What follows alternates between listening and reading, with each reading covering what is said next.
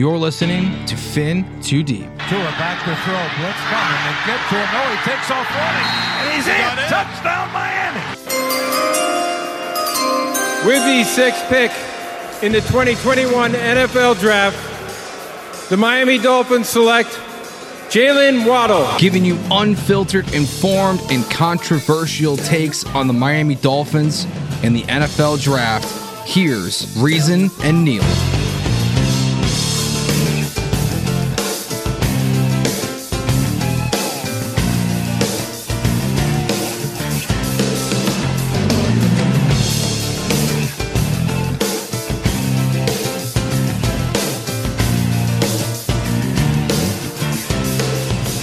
What's good, Fin Nation? What's good? It's your boy Reason. We are back here for another one. As always, it's another episode of Fin Too Deep, and I am joined by my co-host, Neil Driscoll. Neil, how are you feeling now that the word is official that Vic Fangio is going to be accepting the job for the Miami Dolphins, which, again, I don't know why any of us were even panicking because it coincides with what I heard from originally that nothing was going to be official until after the Eagles were out of the playoff run. So, sigh of relief. How are you feeling, brother? How are you feeling? Because I know it was an emotional roller coaster for you at times. It was like Busch Gardens in my head, man, and in my heart. But no, it actually ended up all okay. We had a jam-packed week, right? We did an awesome panel earlier in the week with all the guys talking Dolphin content. The whole premise, the major topic of that was, can we land this big fish? And taking a step back of where we are, right? We went in from having probably one of the worst overall coaching staffs in football 18 months ago to right now having probably one of the top 3 coaching staffs in football, right? And I know that and it ain't even complete. And it ain't even complete yet, Neil. And Chris Richard's out there. Is there a way that we might potentially look at maybe bringing him in as a defense back coach? But the Vic Fangio news is big news. I said this from the jump. This would be a Tyreek Hill-esque move to me because I truly believe 2 wins we lost because of situational play calling by Josh Boyer last year, and that might be being nice. So 2 more wins changes a lot of things. I'd much rather have been in Jacksonville playing the Jaguars than playing the Buffalo Bills. But it is what it is. I think what it says is this is going to be a dangerous Dolphins team. And Vic Fangio landing him, I mean, it's just you can't name a better move for them to make when that position opened up. And we were all, hoping that this would happen. The Dolphins have started to become the team that hits that big shot. They've become the Kobe Bryant of the NFL. They wanted to improve their wide receiver room last year. We signed Cedric Wilson, and we're all sitting there like, oh, that's a good player, and then boom, the next thing you know, Tyreek Hill's rumored, and then he's here signed within like 3 hours. Yeah. You wanted to improve your defensive coordinator position. You interview a very tight list of candidates, right? You gave Anthony Campanelli an in-house linebacker coach an opportunity, a reason to be happy to be here. You've given them recognition, like, we appreciate your services. You had Chris Richard, who was a head coach finalist for them just a few years ago. Sean Desai, who's one of the brightest young defensive minds in football, and then you get the best coordinator in all of football in Vic Fangio to come to your team. Reason, you know what I'm most excited about? He's going to make Mike McDaniel an even better head coach. Mike McDaniel is going to learn what I mean?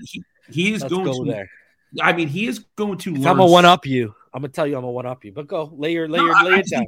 He's going to learn so much. People are about to call me the biggest two-and-near in the world because I'm going to one-up you.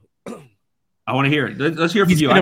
He's going to make Tua better, and I'm going to tell you why. And I said this in my 3 Takes Thursday for Patrons only yesterday. And this was my 3rd take. He's going to make Tua better, and I'm going to lay out the evidence as to why for you, okay? Since Tua is a rookie, right? 3-4 hybrid, used to blitzing, man coverage, right? That's what he faces in practice. That's what's been in the building for 3 years. Tua does what? Shreds man, shreds blitzes, right? No problems for him. On top of that, we adapted the system from where? New England Patriots. What? New England Patriots. What is he? 5-0 against the New England Patriots because he knows the system so well. Where does Tua struggle? Zone coverage when he's got to start getting off the second read and start seeing. I'll do you even better. 2020, 2 teams he struggled the most against. Staley-led Rams, Fangio-led Broncos. This year, team he struggled against. Who? 2 zone teams at the beginning, right? San Fran, who DeMeco Ryans was running a form of what Fangio does. And then what happens? Goes up against the Chargers.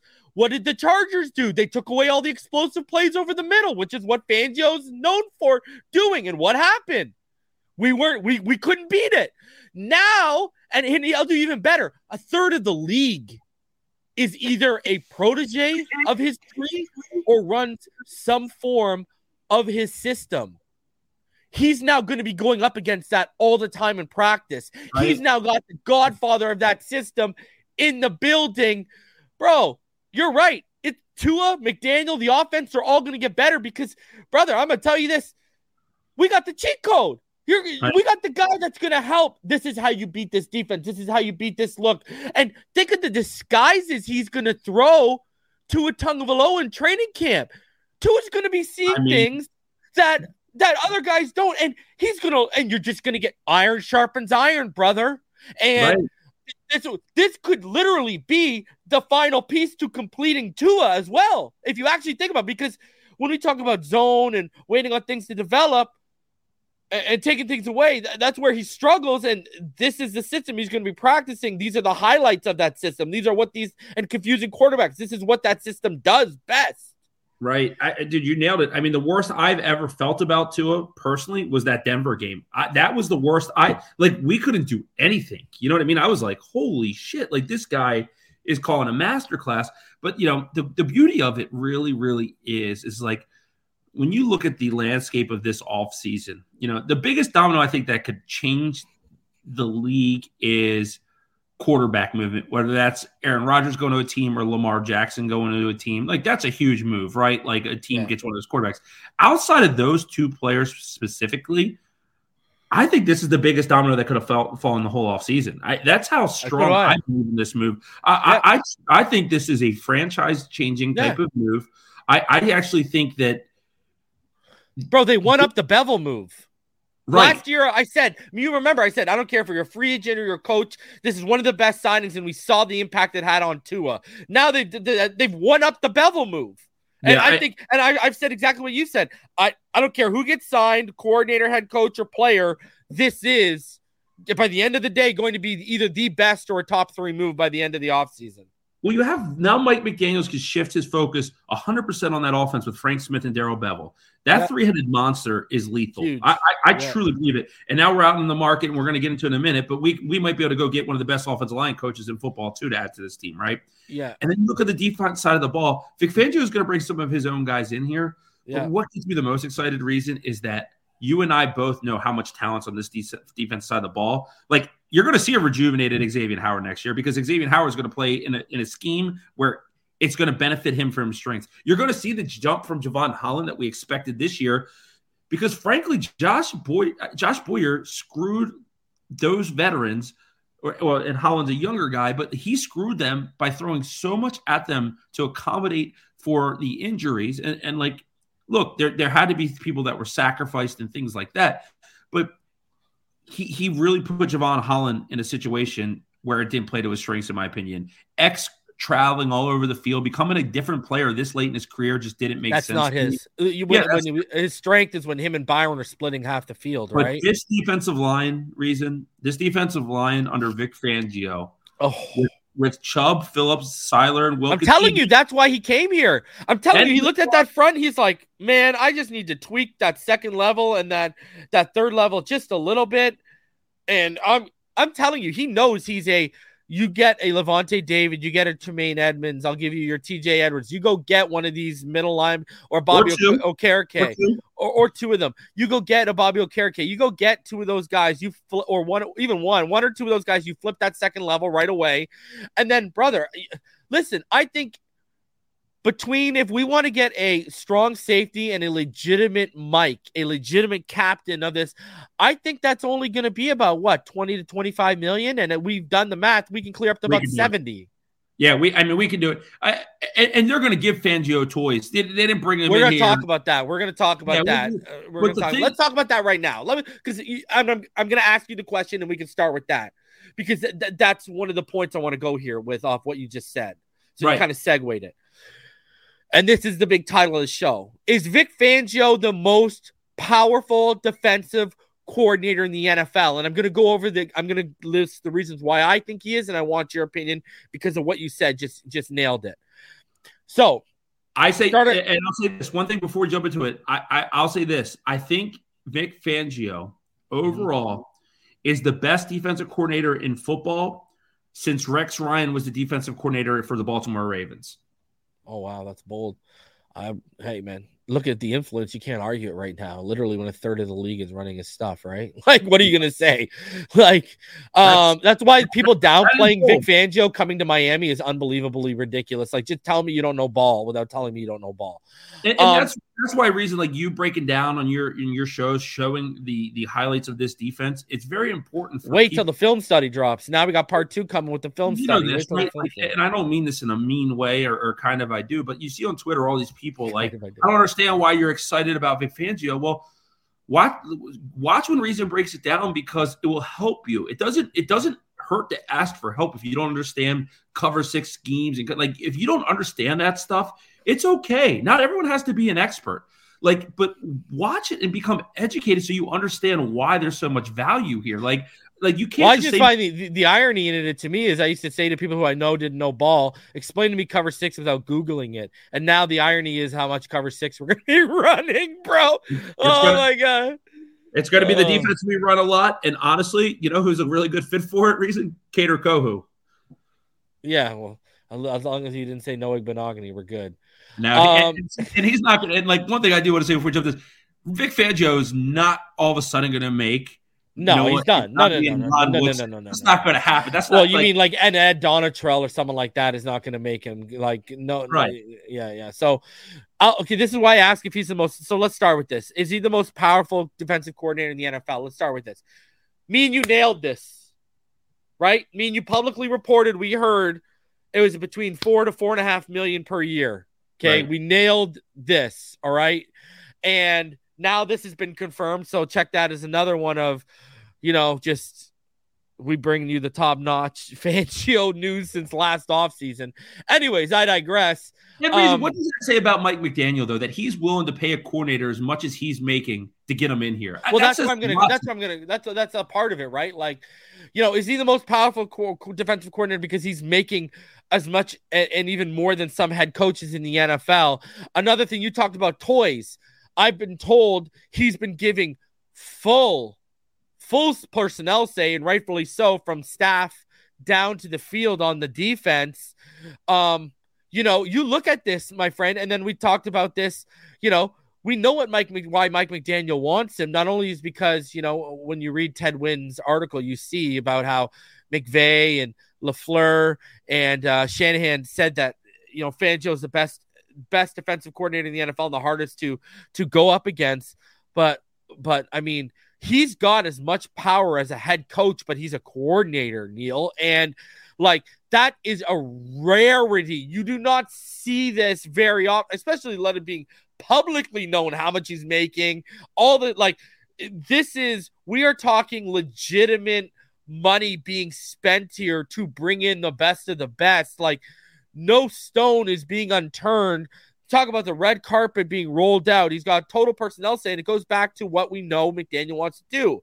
He wants to it's what you said. He wants to focus on the offense. He wants to have a guy defensively that he can trust is going to make the right personnel decisions and implement the right game plans and installs defensively week by week, opponent by opponent. And he has found exactly that. What's crazy is we know how much, these guys coveted him, and a couple of those of the tree have chased him, and McDaniel was finally the one to land him. And we know, what has Spagnuolo been for Reed? What was Wade Phillips for McVay? Right. Right? Great point. Even Shula. Who did Shula have? Right? Even Shula had what's his face? Asbardner, right? So, I mean, everyone has someone. I mean, that was before my time. I was a little, I was young, but even he had Asbardner for like what, 4 years? Well, and that's why it's a coaching staff that matters, right? Like that's the whole importance of it is the ability to build stuff. Like what Mike McDaniel has done in 2 years of building this staff, I for a first-time head coach at his age, like seriously, is absolutely remarkable. Like Vic Fangio could have been the Falcons defensive coordinator. He could have been the Panthers, and the Panthers is an intriguing job to me because Brian Burns is there, Derek Brown. But he's already been there, right? Like he's already done that song and dance. But it's like to me, like Mike McDaniel had to have a lot of influence on this decision. And that just tells me that Vic Fangio believes in Mike McDaniel's vision. He believes in the Miami Dolphins.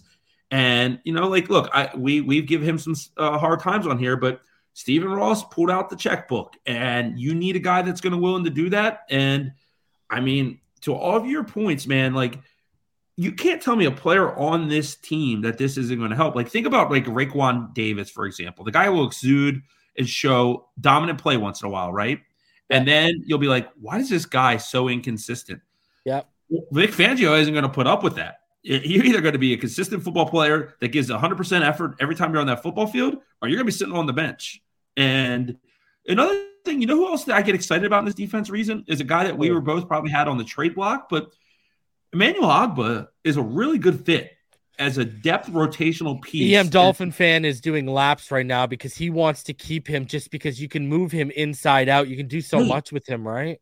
Right. And like you think about our starters are pretty well established with Seiler, Wilkins, Chubb, and Phillips. But when you have a fresh Ogbah and a fresh Raekwon Davis coming out, kind of in the rotation, I mean, that is a hell of a defensive line. So, I mean, man, I couldn't be more excited about this. And, the $4.5 million, $4 to $4.5 million, that shows just how big of a move this was. Mike McDaniel saying, you know what? I don't have any pride, man. I'm good. I still got Brightlands but on it also shows how imperative they believed he was to their success. I mean, I've talked about this before, and you've heard me, Neil. That's what got me. I love Barry Jackson. I love Barry Jackson, but that's what got me frustrated when he was like, I don't understand why everyone's making a big deal about defense because people who know ball know how big of a ripple effect. I mean, we talked about him making McDaniel tool in the offense better. This isn't just a ripple effect defensively. This goes all the way to the offensive side of the football, and he could help McDaniel be he could become a better clock manager because of McVay. We don't know, but he could have, this guy could have a ripple effect through this team that, we already know just our offense and players studying this defense and going up against it is going to make all that players, including our quarterback, probably take another step in their game. Well, Reason, and you know what? Taking a step further, right? Like we had Skylar Thompson, who entered the season as our third string quarterback, who won a game, got us in the playoffs, and almost beat the Buffalo Bills. You get in the playoffs and anything can happen. We see it every year, right? I can tell you this with 100% confidence. Whoever we're playing in the playoffs next year, because we'll be there again, we could beat anybody at any time because Vic Fangio can create a scheme that can stop almost anybody. And that's where he's got so much experience, so much versatility to what he does. You never, he's going to come at you with 7 different kinds of smoke, to quote Owen Wilson and Yumi and Dupree, right? And that's the thing that gives me a lot of hope is like, I truly believe Mike McDaniel is going to take a humongous leap as a play caller. I think his scheme was amazing. I think there were some times where his play calling pissed me off, but I think he's going to make leaps and bounds of an improvement in year 2 because he was a first-year head coach. I think Fangio is going to bring a discipline that this team might have lacked a little bit last year. Yep. And the things like the timeouts. He's going to make Mike McDaniel a better situational coach. He's going to make Chris Grier and company figure out how to add pieces to this defense. And all of those things make this team a better team. This is team building we haven't seen from the Miami Dolphins because their old MO used to be, let me go spend a lot of money on players. Now it's, we're going to spend a lot of money on players, but we're going to have the coaching staff and the infrastructure that's going to lead to long-term and consistent success. There's a good chance that someone on his staff is going to be the guy he grooms to take over if that team option, after the team option is exercised, or if it isn't exercised in the 4th year.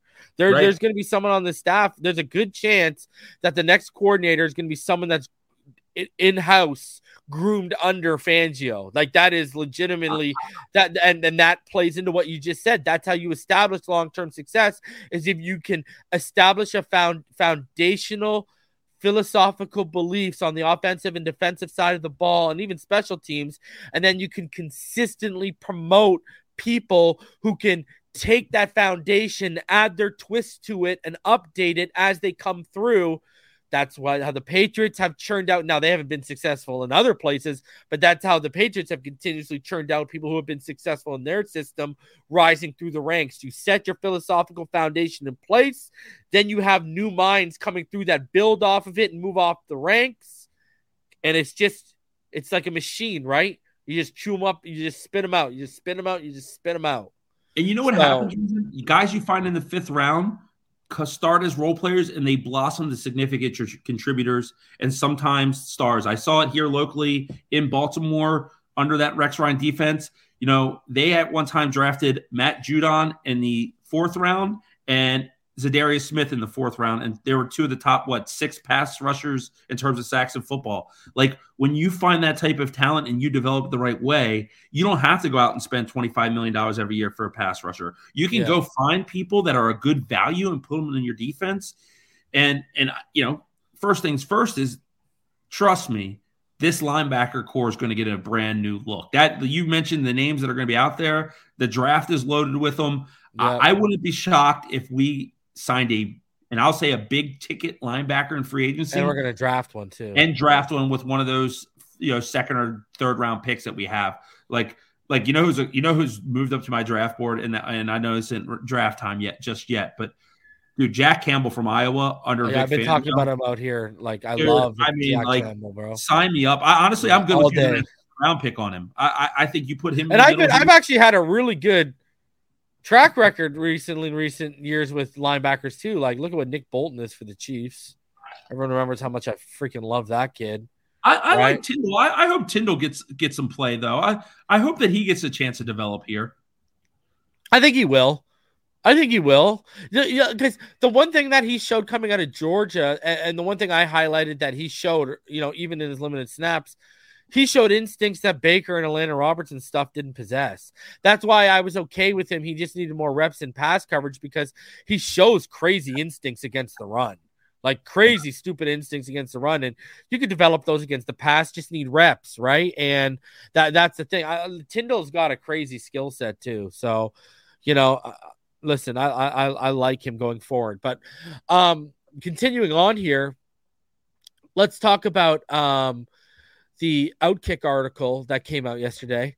In case people don't know what I was actually live yesterday when the news broke, not too long after the news broke, that you know, it was going around the Senior Bowl, and Schefter, you finally got your Schefter confirmation, Neil. But while I was going live with that, just near it ended, by the time. Yeah. By the time near it ended, Armando Salguero put out this article and said, Miami Dolphins coach Mike McDaniel is looking for a new offensive line coach after relieving Matt Applebaum of those duties after one season.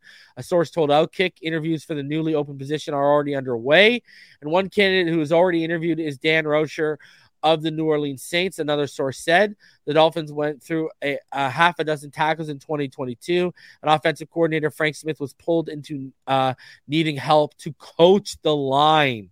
McDaniel wants to hire someone who can do the job himself so that Smith can concentrate on his coordinator duties. The Dolphins, it should be noted, have a curious recent history of hiring and firing offensive line coaches very quickly. I mean, we could talk about, remember Brian Flores, what he would do, right? He would turn them over like you wouldn't believe.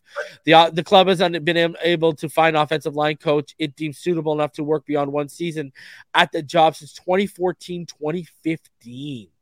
Well, you know what? Unbelievable. I say this. I don't view moving on from coaches fast in that capacity. You know, it's not like you're changing your offensive coordinator and defensive coach every year. Like this is like, you gave him a chance.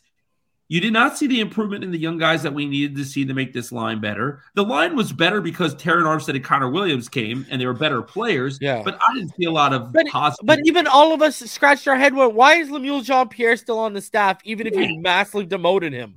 Why is he still here coaching offensive line? The guy straight up told y'all if he would have drafted Wirfs, he would have kicked him to guard. Get that man off of my team. Like, see, that's the thing here, too. Like, you know, and I don't know if you were one of them, so sorry if this shoe fits, bro, but Twitter, YouTube, wherever, during the season, when Robert Hunt looked like he was regressing and taking penalties he had never taken before, when, you know, the offensive line was continuously taking penalties, everyone started calling for McDaniel's head, and I was the one that said, whoa, hold on a sec here. Why is no one coming for the first-time offensive line coach we took from Boston College, who clearly looks like he's out of his depth right now? Like, it was very evident Matt Applebaum was out of his depth.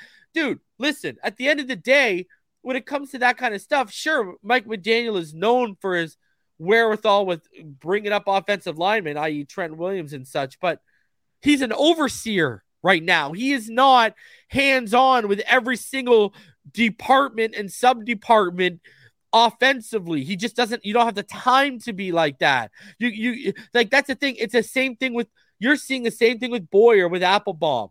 I can't trust you to handle the personnel yourself and to handle I can't go like this with you and oversee. I got to focus resources on helping you. And Matt Applebaum, we just don't, we listen, we saw regression in Robert Hunt when we expected a leap. Austin Jackson and Eichenberg looked even worse at times. You know, Eichenberg looked like he was hitting that stride right before he got injured, came back, looked like he'd fallen right off the cliff again. Austin Jackson was a struggle, especially when he looked okay in preseason, but then that injury crept in. Done. So, I mean, you know, like, yeah, dude, I'm with you. I think that I like Dan Rocher, but go get Mike. I said this when I was on the phone with EM, and then someone responded to my tweet yesterday, and I ran out of characters because his name was originally in the tweet. Go get Mike Munchak, man. The guy, absolutely. You know, one thing I've been stressing that I think they waited on Crossman for, Neil, is I think they've been waiting on Fangio's Rolodex to an extent. Yeah. Right? Yeah, like, who do you know? Who would you recommend? Because usually defense and special teams go hand in hand to an extent, right, Neil? Right. But first, you're Mike Munchak. That's the best hire you can make in the offensive line available right now. That's an A+ hire. You go out and make it. For me, Liam Eichenberg, you know, it's not to break it off the line, but he's a depth guy going forward. I don't think he should be a starter. I actually have a little bit of hope if they move Austin Jackson in the left guard. I would like to see Austin Jackson at left guard be his primary position. Connor and and let him really study, and then you go out and get a solidified right tackle and fix the line. But you know, look, you have to coach young talent. There's nobody younger in the league than Austin Jackson. Matt Applebaum, like, when another coach is stepping into your meeting to coach, I mean, that you're gone. You got to go. And I respect Mike McDaniel for saying, you know what, you know, we gave you a shot. Get the hell out of here. This is the NFL, man. This isn't Boston College. Yo, Neil, he's a killer, eh? See? Mike McDaniel's a killer, eh? Like, you're starting to see he ain't Mike McDaniel. He's funny. He's jokes and games at the podium, but he's a killer if you do not perform, huh? Like, he's got I love it. Like, I love it. Neil. You see how many zeros are on those paycheck these guys get, these coaches, these players? That comes with accountability, man. If you're not doing your job and other people have to wipe your ass, like, dude, I said this I said this. I do my business like Alexander Sosa from Scarface, right? Yep. Don't you ever F me? Don't you ever F me? Like, that's the real world, man. I wish it was all sunshine, lollipops, and rainbows, but that's not the world we live in. You have a job to do. If you don't do it to the level you're paid at, I'm sorry. He'll go get another job in college. There's no doubt about it. You know, it's not like this guy's going to be hard off. He just wasn't a fit for the Miami Dolphins. Mike Munchak, he's got ties to Vic Fangio. They come from the same hometown. He's old school, hard-nosed discipline. Like, a lot of people know him in Denver, right? Watch him play when he was in Houston. He was a monster. Yeah. Like, he is a beast. Like, that is the type of guy. Because you know what? With offensive line comes an attitude. I am going to put you into the ground. One of the best left guards ever, bro. One of the best left guards ever, right? I'm going to put you in the ground every play. You need the offensive line to have that type of mentality. And look, I think Terran has it. I think Connor at times played like that. But and Robert Hunt. Neil. Yeah. Right. I do love that meme that we see with Sosa and Tony. That's always out there now. Whenever you see something, it's one of my favorite scenes of the movie with the corny '80s music in the background, one of my favorite movies ever, bro. I remember the first time I watched that movie. It's my number 2. My number 1, Shawshank Redemption, but my number 2 is Scarface. Bro, side note, I gotta ask you, did you like So have you seen that Godfather in Harlem show? I have not. Forrest Whitaker? No. Bro. Good? Did you like American Gangster? Love it. It's the prequel to American Gangster. Forrest Whitaker's Bumpy Johnson. Oh, so it's in the 60s. Check it out. EM Dolphin fan put me onto it. Bro, I watched the first episode last night. Just saying. I know now that I know a little bit of your taste. Check it out. Oh, dude, I've seen The Sopranos from. I just watched it. I just watched it for like the 6th time, like a year ago, like 9 months ago. Yeah, man. My favorite television character of all time is Christopher Moltisanti. That's my favorite of all time. Wow, that was sad, bro. He has one of the saddest arcs ever. It's crazy. It's crazy. And Paulie, man, you can't get rid of Paulie, man. Paulie's the man, bro. They're stuck in the van eating ketchup packets. That's like my favorite. My god, bro! The episode with was it the Russian or whatever? Yeah. Oh my god, that was amazing, bro. Anyways. We digress. But no, I mean, look, look, I know we're excited. I'm not spending this off season worrying about Tua. Tua is the guy. I'm confident Tua is a top 10 quarterback in football. I feel really good about that. I feel really good about this offense. Now I feel great about this defense. I'm really excited to see free agency in a little bit over a month because I think, look, players want to play in Miami already for all the sunshine, the no state tax. Now you have a winning football team with an amazing head coach that's created a great culture, and you have Vic Fangio coming here. Like, the Dolphins, if this continues in this trajectory, is going to become one of the most desired places to play in football. Just bottom line, this era of Miami Dolphins fandom, I think what we're going to see over the next 3 to 5 years is probably. I'm 40 years old. I've been a fan since I was 5, so I think it's going to be the most fun I've had in 35 years as a Dolphin fan. I truly believe that. I don't see it slowing down. I think us edging our way into the playoffs is the floor of what we're going to see. I think the Dolphins are going to become one of the big boy teams in this league, brother. And the other thing too is really with Mike Munchak, that's our first choice. Dan Rauscher, we were talking about this is a guy who developed Taron Armstead, Ryan Ramchuk, but the good thing is they're both 62 years old, meaning they're both here. Probably this might be their last ride, right? And so we're going to put their all into that. Yep. So. Man, I'm so excited, bro. I'm just so excited to see this come to fruition, my friend. Well, now you can start looking at the free agency names and saying who's a fit. Like, where you're going to get those players. I've already said that my favorite fit for this team now is Chauncey Gardner-Johnson. But look, that's a huge price tag. That's going to be $15 million a year. But I really like TJ Edwards as a fit in his defense, linebacker from the Eagles. He's going to probably cost you $10 million a year in today's price tag, but he's a really, really good player. You mentioned the 4 or 5 linebackers there really are out there. You're going to need another safety in this defense. I've heard Jermaine, a name, and I've reported this on Patreon. I've heard Jermaine Pratt for over like a month and a half.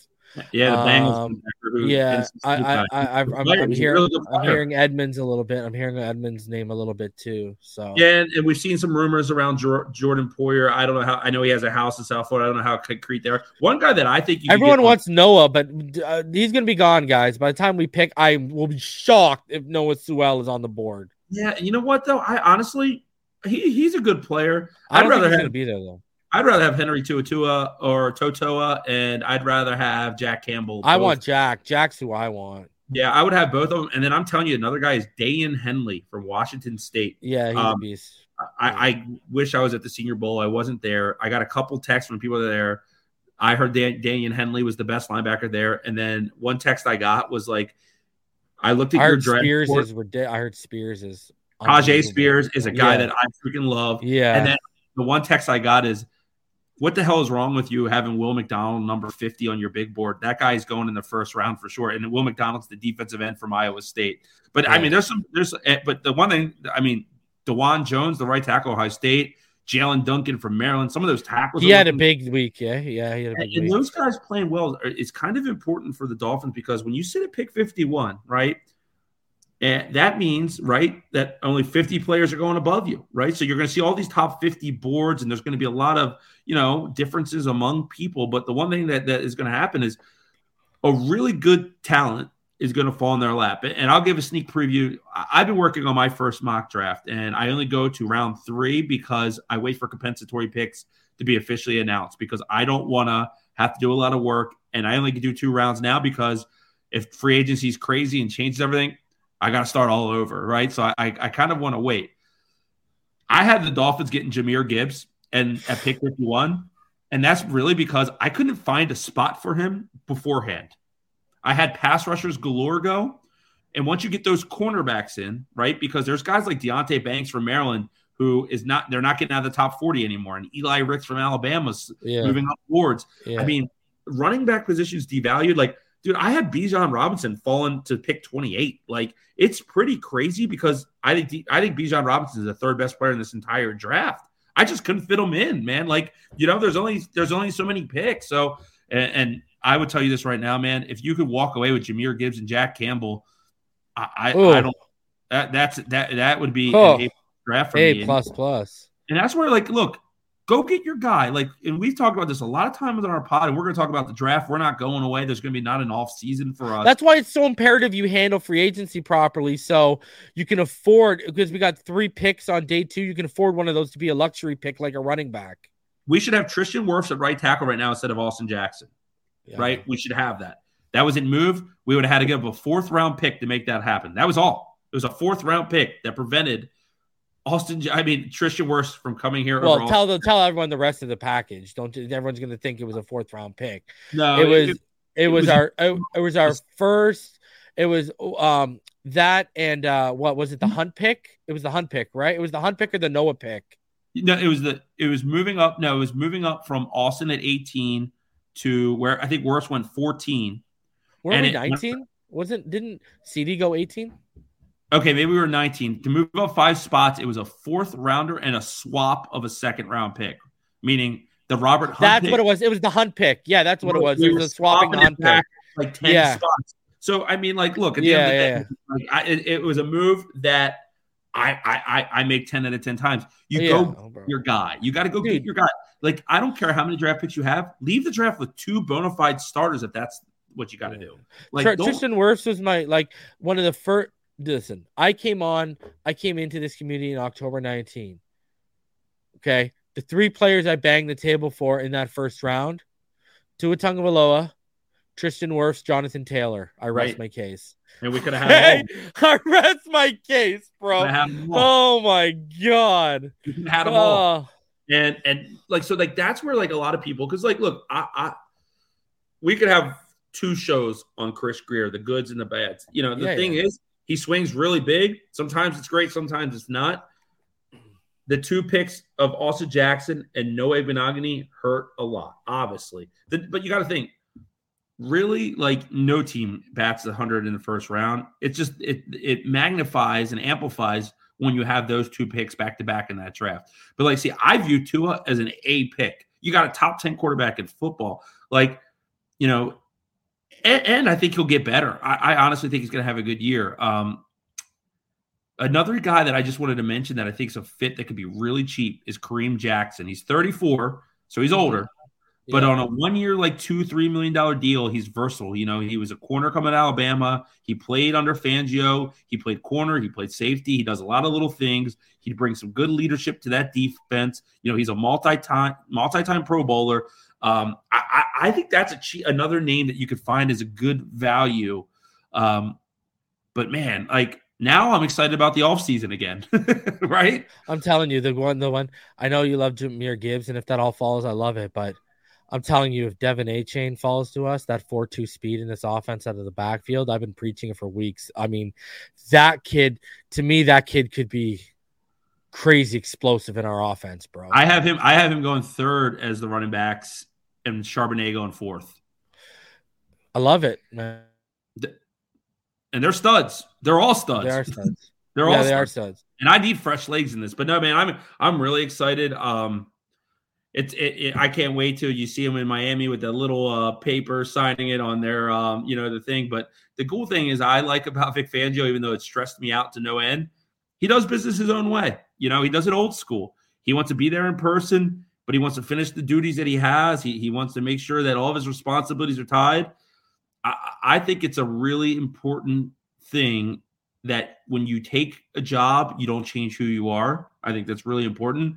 And Vic Fangio ain't changing who he is for anybody. He's he's a badass 64-year-old man that beats to his own drum. But you know what? He's our defensive coordinator, and I can't wait to see. And I just want to know what Vegas's odds for Jalen Phillips Defensive Player of the Year are, because I'm going to be jumping on. I'm jumping on it, baby.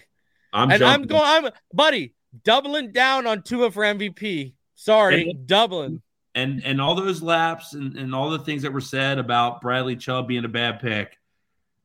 It's like being mad when you roll the dice and you get Marvin Gardens on the first time and you didn't, roll a 99 and land on Boardwalk because you can't do it, right? Like Bradley Chubb is going to be familiar in this system. It's a system he is accustomed to, his experiences in.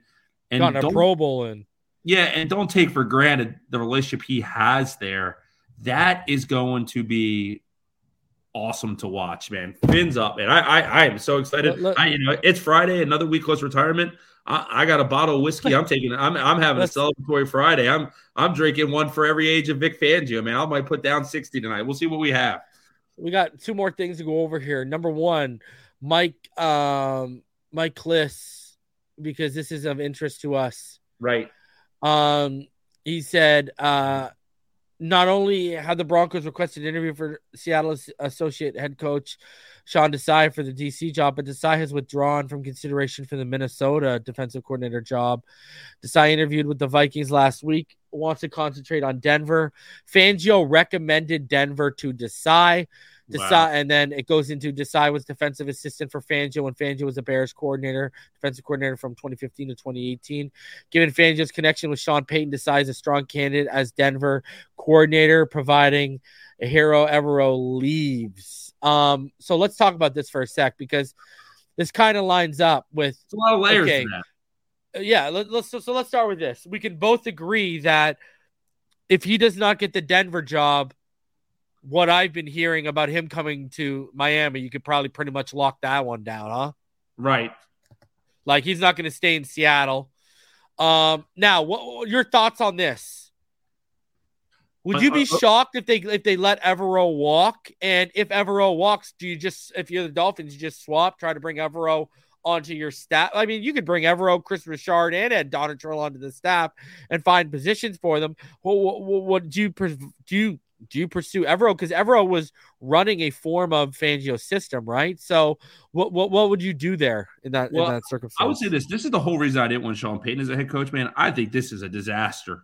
Sean Payton in Denver. You give up a first-round pick, you're paying this guy outrageous money, and he's getting rid of one of the better young defensive minds in football as his first move of business. Like, I think the defense coordinator, and I can't pronounce his name, so I call him E squared. I think he's out. I think it's a bad move. And I'm hopeful that they choose Brian Flores, because if they do, I think Sean Desai is going to be on our staff, and that defensive staff with Vic Fangio, who's already an A-plus type of coach, just gets even better. So I'm hoping that they don't sign or hire Sean Desai, but I think that says a lot about Vic Fangio, right? Is this organization that fired him prematurely a year ago because they really frankly couldn't get the quarterback position right.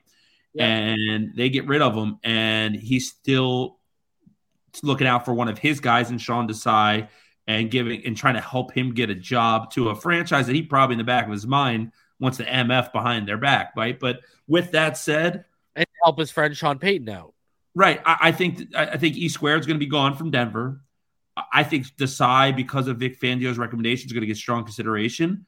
I have a feeling that, man, they're going to end up with Brian Flores, though. I really do. I think Flores is a little bit more splashy of a name, And I think that Sean Payton's trying to create a splash there, right? Like I think that's what's going to happen. So I think it's a good look for Vic Fangio. I think it could end up being a really good thing for the Dolphins because if Desai doesn't get the job, where are you going to go? To the guy who just recommended you, grew under him for a couple of years, and you're the next up here, right? And that for us is the best case scenario. But man, buddy, if that ends up happening, Neil, where Desai comes over here, bro, we are just racking W's up, huh? Like, holy! And I'm so happy I'm not a Denver Broncos fan. When you trade a first-round pick for Sean Payton, he doesn't have a magic wand to make Russell Wilson the guy he was in Seattle.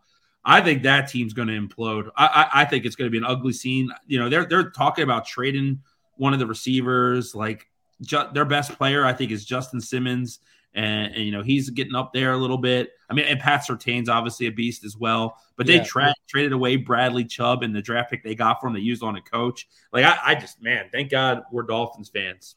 Right. I don't know if you saw this, but I wanted to get your opinion on this. Did you see this Dan Orlovsky's top 5 QBs of all time? He had Tom Brady at 1, Mahomes at 2, Elway at 3, Manning at 4, and our boy Danny Boy at 5. Yeah. I wanted to get your thoughts on that because that's pretty damn high praise from Mahomes, who's only a couple years in. That's the first thing I see. You know, and shout out to our buddy Mr. Ballgame. And where's Montana? Holding down in the chat. Mr. Ballgame, how's it going? For me, if this is my list, and I'm going to be completely objective here, Tom Brady's 1. It's not a shadow of doubt. Congrats to the GOAT. Hell of a career. Enjoy your retirement. I will say one thing that I thought was really interesting from Rich Eisen, right? Okay. Is that if Tua did somehow get hurt again, Miami has the best backup contingency plan locally in town with him living in Miami. I thought that was very interesting by Rich Eisen. I never thought of that. Way too early for Mahomes. I think Mahomes will be on this list when his career's over. I think it's Joe Montana number 2.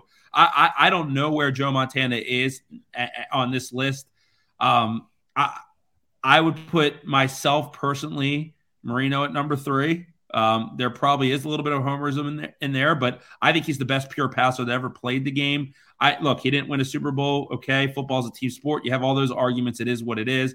I would probably have Peyton at number 4.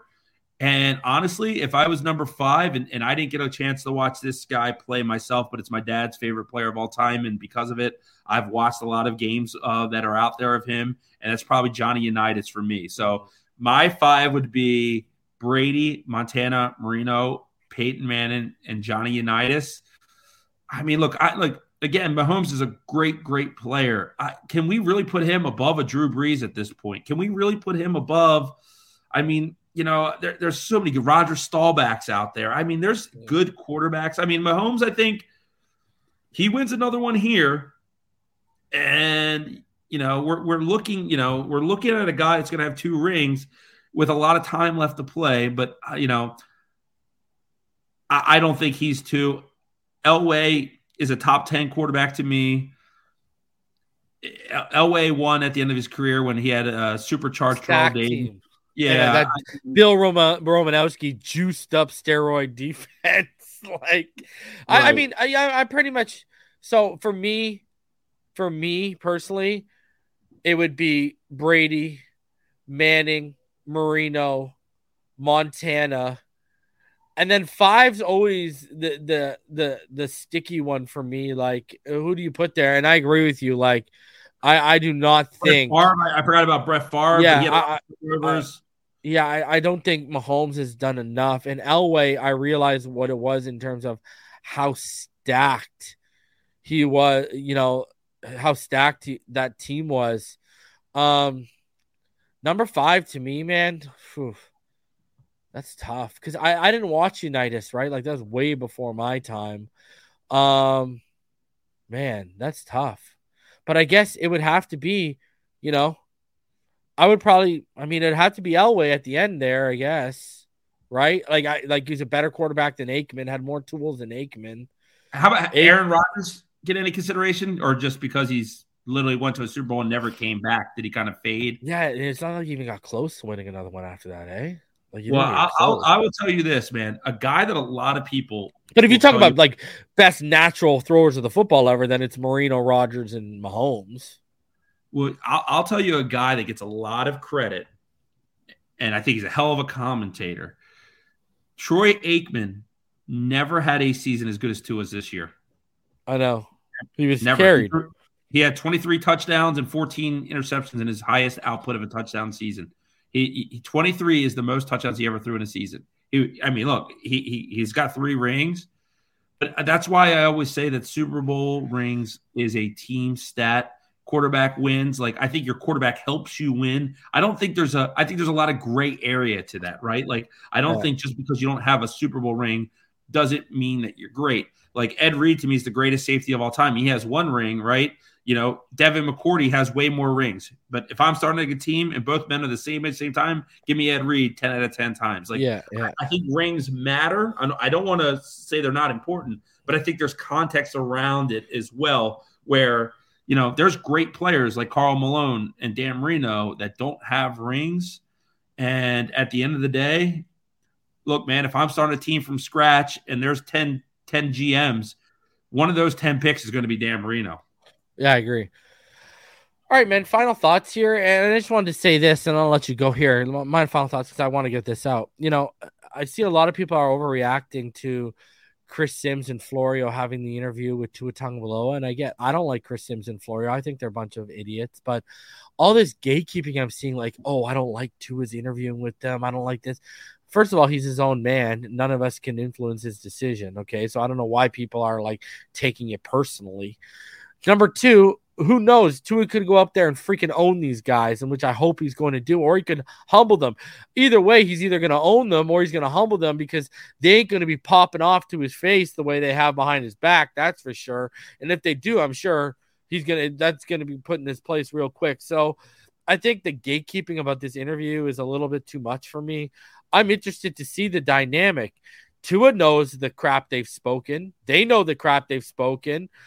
Let's see if they're all of a sudden on their best behavior and tuck their tails between their legs. And I think that's a story too. But your final thoughts before we get out of here, Neil? Yeah, man. Look, one of Tua's superpowers is his composure. He doesn't flinch, man. He doesn't look. He's a bigger man. He can go there and he can sit down and he can say, you know, look, I know all the trash you guys talk about me, but it doesn't bother me. I'm here. I'm to your face. You know, I'm not going away. You could sit there and write me off, and you could say Tom Brady's coming here, and you should do this and that. That's one of the best things about Tua Tagovailoa is he doesn't give an S. He'll be there. He'll be at your face. You know, and it's funny for all these people that crap on him. You know what? I bet you the Eagles at halftime when they're losing to the Chiefs in 2 weeks in the Super Bowl would love to call him in and help him come finish the job that Hurts couldn't do, just like he didn't do it at Alabama, right? Like, let's call it what it is. The guy's a winner. He's got one of the best win-loss records in football as a quarterback that starts on this football team. And at the end of the day, like, this is our quarterback. We're going to go up with Tua. We're going to go down with him. And I'm betting on another leap from him. At the end of the day, Chris Sims, Mike Florio, they're talking heads. You know what I mean? Skip Bayless, all these guys, they get paid. All the controversy they cause is why they make the big checks. They don't make big checks because they know football better than anyone. They do it because they have a platform and cause controversy. And to quote the old WCW, Eric Bischoff, controversy equals cash. And if you can do that, people listen to you. People like to watch car wrecks. We lived in a messed up world in 2023. We don't hold the door from any people anymore. And if someone's getting beat out to death, we videotape it and we put it on TikTok. Like, that's the world we live in now. And at the end of the day, like, everyone wants to see this young man who's done nothing but hold himself to the highest standards fail. And instead, he'll probably win a Super Bowl before anyone else in that draft class. Love it. Love it. Another thing I wanted to do, I wanted to shout out, yesterday we had a donation. Right as the show ended, I had a PayPal donation from Jacqueline. She donated $50 yesterday. So I wanted to give out a shout out to Jacqueline for the PayPal donation I received yesterday, because I didn't see it till after the show. And I hit her up and I said, hey, don't worry, I'll give you a shout out tomorrow. I appreciate the constant support, guys. And it's only going to get better. We got film study next week's going to drop part 2 of analyzing the X's and O of Vic Fangio's defense that he will be bringing to the Dolphins. On top of that, now we can move forward. We'll look into the top needs in free agency for the Dolphins, et cetera, et cetera.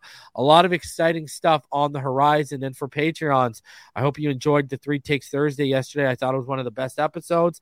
And like I said, for channel members and Patreons, what I'm going to be doing for the off season is on Mondays, I will post a thread. You will be able to ask questions or request topics you want to hear me, Richmond, and Ballgame talk about on the finish line. And I'll be doing every Tuesday for Patrons and channel members only. I'll be dropping a thread for you to leave questions or topics you want me and Neil to discuss on the finish line. So we're going to make it a little more fan interactive for all of you guys. All right. So as always, Neil, a pleasure.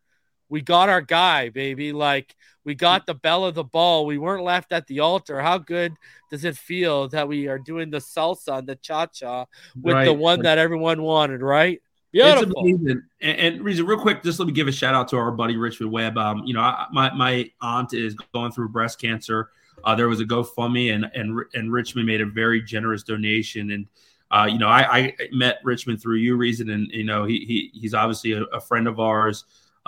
The gold jacket in Canton eludes him, but he is, to me, the best left tackle the Dolphins have ever seen.